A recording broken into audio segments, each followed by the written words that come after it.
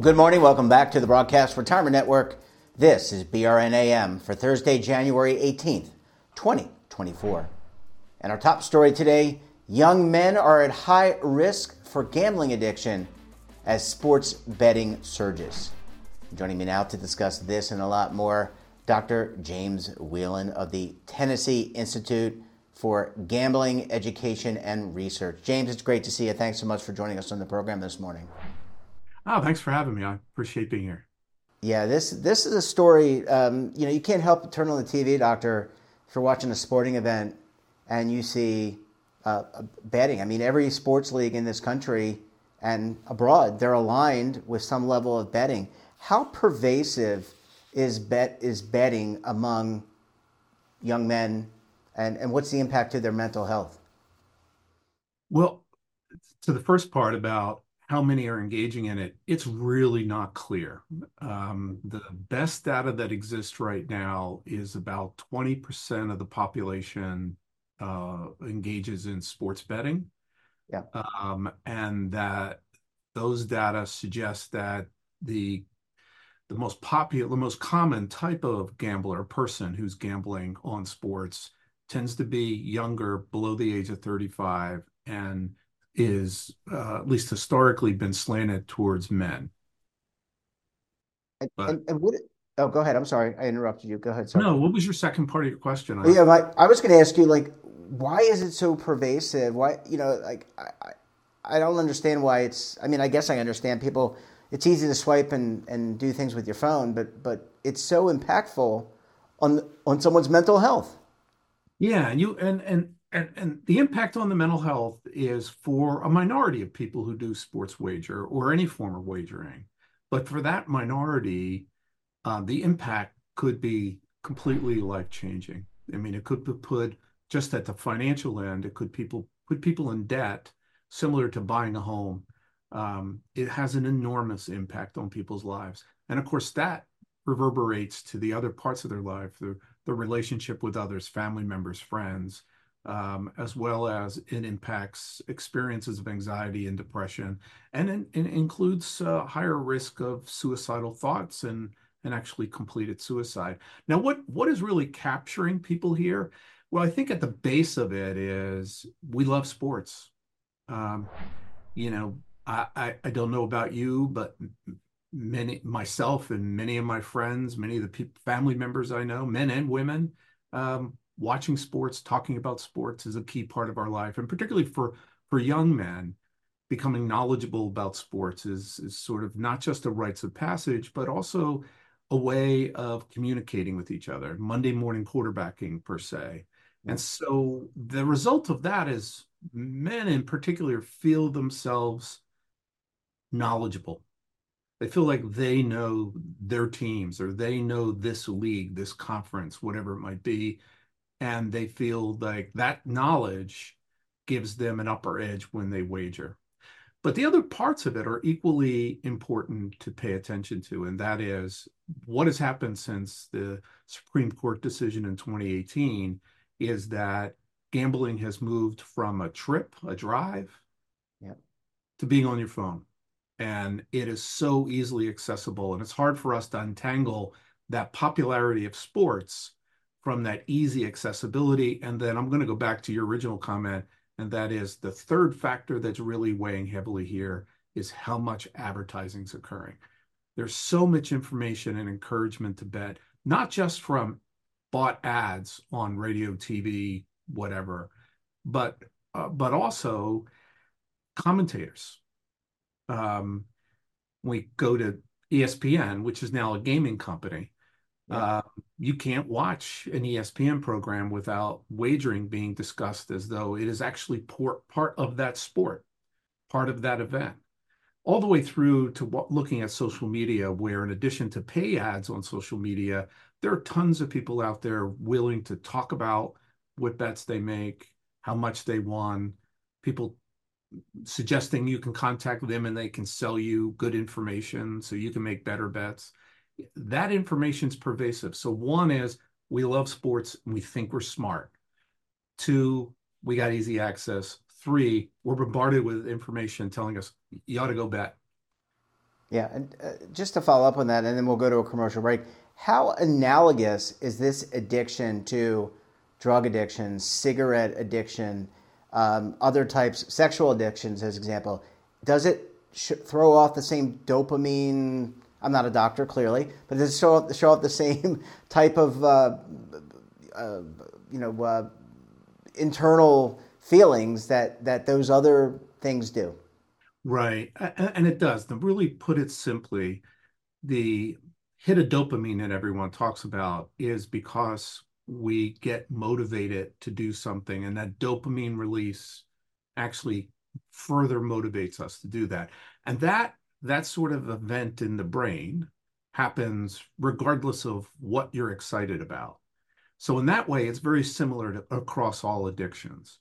The other similarity across all addictions is that this brain chemistry event doesn't occur in isolation. It occurs in a complex of someone's life where they're bored, or they need money, or they are harmed or traumatized in some way. So the person who has the struggles with the harms are often those people who not only are they heavily invested in this, but they also got complications to their life that drive them to go to what's rewarding.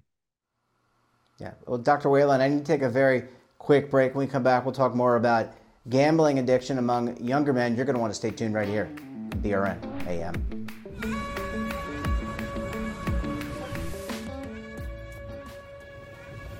Imagine a new television network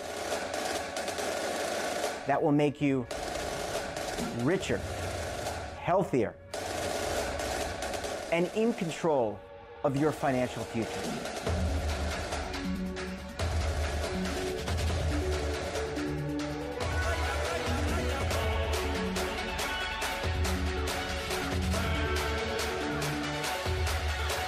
This network is for the policewoman in Nashville, Tennessee, the baker in Dubuque, Iowa, the teacher in Lexington, Kentucky. We want to make the idea of savings and retirement culturally relevant. But what do you see as a defining issue of the midterms, especially for the smaller businesses? I mean, they are the lifeblood of the American economy.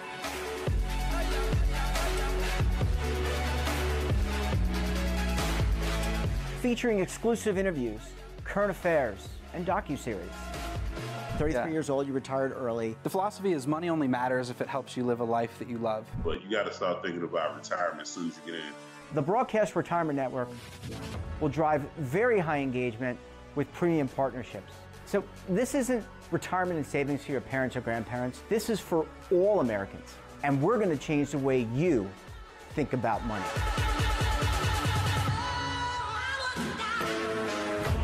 Welcome to the next frontier of retirement and savings. This is BRN, the Broadcast Retirement Network.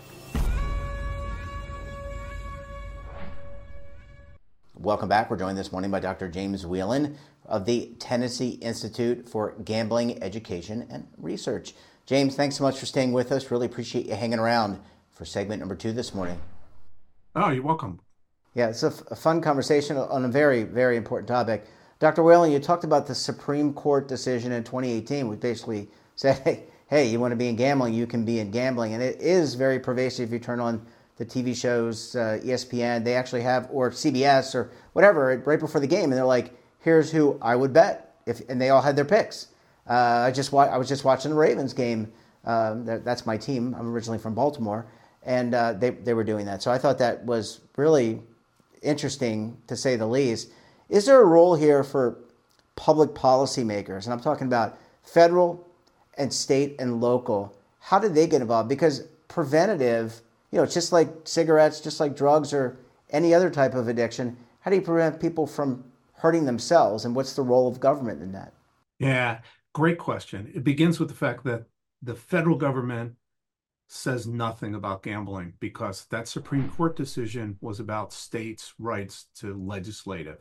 So consequently, there is no guidance, there is no federal policies, there aren't, other than money laundering, et cetera, that's impacted Nevada forever. The rest of it all happens at the jurisdictional level. It also means the lack of federal involvement also means there's a lack of federal money to research and understand and promote um, non-harmful ways of gambling and how to help people who have harms. But when we get down to the jurisdictional level, one of the things that's happening is that everybody in who is regulating it now, for the most part, with a couple of exceptions, are brand new to doing this. And as I mentioned before, the rapid speed at which we've moved to not just sports wagering, but online and all the advertising, regulators are trying to figure out something they've never had to regulate before. I think the secret to the future of regulations is for there to be conversations between jurisdictions to talk about advertising, to talk about safeguards to youth getting engaged, to talk about how to place of responsibility on operators to ensure that people aren't harming themselves. All of those things have to happen, which is a conversation between regulators and maybe even the industry and the operators involved. Yeah, and I know that the industry, you bring up the industry, I know that there have been some PSA announcements from the industry saying, don't overextend yourself. But that's kind of like out of one side of the mouth, and then the other side of the mouth, they're making the picks and trying to get people engaged. Is there a role here, sir, for the Federal Communications, FCC, and some of the other bodies? Because now you mentioned it just in passing, ESPN is really a gaming company now. They have a vested interest, so they're almost advocating for betting in a way by incorporating this. Is there a role here for those bodies that have oversight over news and sports, etc.? Yeah, I mean, I'm going to stretch it a little further than what you said. Sure. I Sure. think not only is ESPN a gaming company now, they do own a gaming company. They are live in many states now, taking bets as ESPN bets. But the other part of it is all these leagues are in fact partners with the gaming industry. Yep. So the NFL, NHL, NBA, Major League Soccer, all of those things are involved as people who make money from sports wagering. So now, what is the space for the federal government? Well, I think it's considerable. I think we can shortcut the problems and come to quicker solutions if, in fact, there was a federal way of connecting and informing jurisdictions to make sure that there were similar laws and rules and regulations, and we knew what it meant to gamble safely and what it meant to gamble in a destructive way. We're talking a lot, Doctor, about the role of some of the regulatory bodies. There's obviously a role for personal responsibility. And a lot of these people are above 18, so the parent doesn't really have a say anymore because the kid is over 18. They can do with it whatever they want. But is there a role to play for friends and family to say, hey, little Johnny or little Jane, you need to watch out? I mean, is there a role? There's a role for government here, both state, clearly state and local, and maybe federal, but also a role of personal responsibility for those that care for other people. If you notice someone getting out of bounds with doing this, and people are really good, by the way, Doctor, of keeping secrets to themselves, but you can kind of pick up on things if you're a close friend of somebody or a family member. Oh, we are a very individualistic culture. And so we tend to move things to the individual to take action. But one of the things we've known for decades is we don't exist without friends and family. We don't exist without social supports to get things done. What's important for those people to understand is don't confront, blame, stigmatize, but instead have a healthy conversation saying, hey, I'm worried. What is your relationship with gambling? Does this fit with who you think you are? How could I be helpful to you? So those facilitative things, those things that we actually, most of us realize is support and love and caring, is what really helps us to move forward. And that's critical because we do know we have actually growing evidence that treatments that are focused on gambling, that they're informed by the gambling literature, can effectively help 87% of the people who are experiencing harms. So that social support is critical And it's sometimes that social support to encourage people to go get help from an educated, informed professional is key. Yeah, absolutely. Well, Dr. Whelan, I think this is something we're going to continue to be talking about, unfortunately, but awareness is part of treating the issue. Great to see you. Thanks so much for joining us, and we look forward to having you back on the program again very soon. Great, Jeffrey. Take care. And that wraps up this episode of BRNAM. Have a topic of interest, someone you think we should talk to, drop us a line, and don't forget, for all the latest curated news and lifestyle, wellness, finance, tech, so much more and all in one place, check out today's edition of our daily newsletter, The Morning Pulse. Want to search our archives, check out our latest content? Well, then visit our website. We're back again tomorrow with another edition of BRNAM. We'll have a very special guest and another important topic. Until then, I'm Jeff Snyder. Stay safe, keep on saving, and don't forget, roll with the changes.